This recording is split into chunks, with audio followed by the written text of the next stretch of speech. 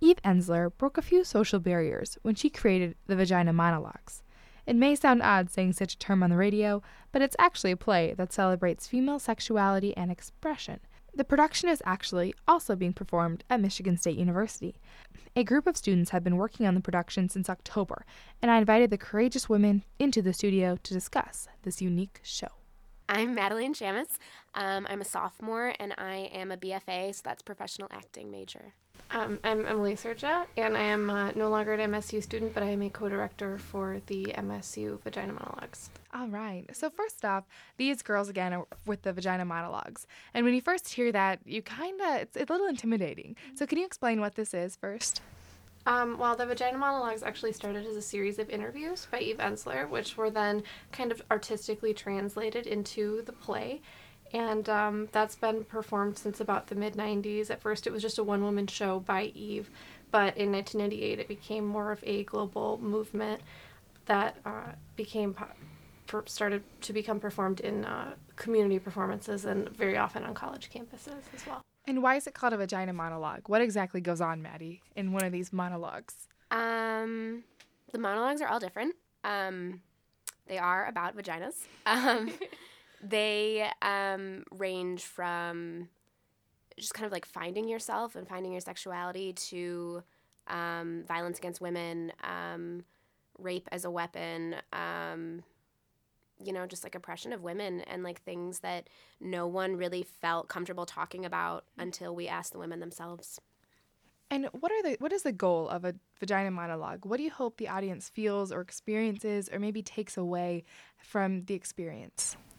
I hope that they acknowledge a sort of diversity of female experience, that some of us have very positive and open relationships with our sexualities and vaginas, while some of us may have more traumatic histories, and that all of those are important and to be respected and honored. I hope that the audience can take away a sense of duty to kind of support those of us who have experienced sexual violence or domestic violence.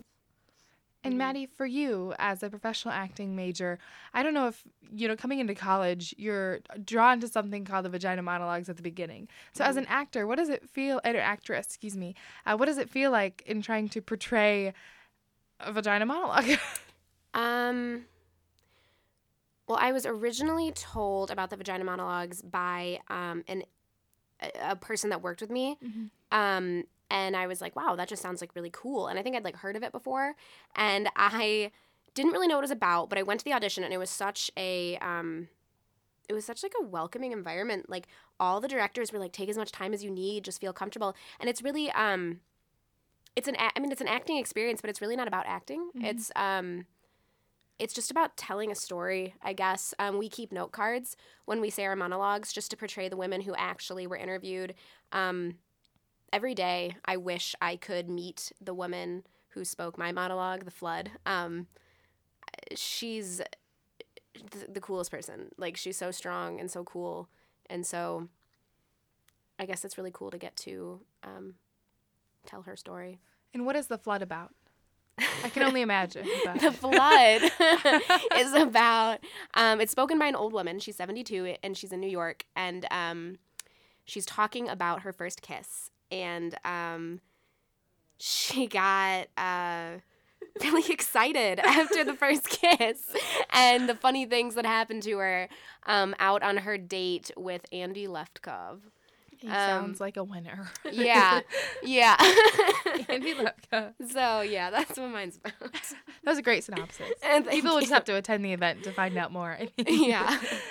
Emily, what is it like being a co-director? Well, this is my second year co-directing, and it will be my final year because I want to give up that space to somebody else who can have the experience. And it really is a great experience. Every year I get to see roughly these 30 women, usually new people, come in and tell stories that at first may not seem like their own or like they reflect their own reality, but I think that all of these actresses are able to find a place within them where they can really relate to these pieces. And it's so great to watch these women go on their journeys over the course of, we usually start in October and end in February. I feel like I'm watching them more than I'm directing them. I hope that I'm guiding them a little bit, but really everybody has their own personal journey, and it's a beautiful thing to watch. That's why we want to share the show with people. Mm-hmm. And when is this show? That is January 31st at 8 p.m. and then Saturday, the 1st of February at 2 p.m. and 8 p.m. Sounds like you have a full plate. Yeah. Oh my goodness. Hey, what are you most looking forward to? Because this is your first year doing the Vagina Monologues. I am most looking forward to the reactions of the women in the crowd, because I have talked to a lot of people that are like, hey, you're doing the Vagina Monologues, and I have never had a bad reaction from someone who has seen the show before, ever.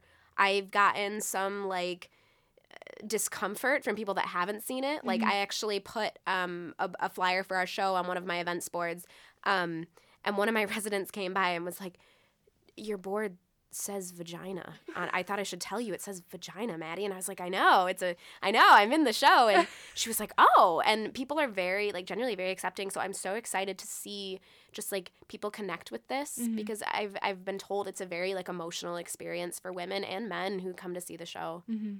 And how are you feeling approaching your last show?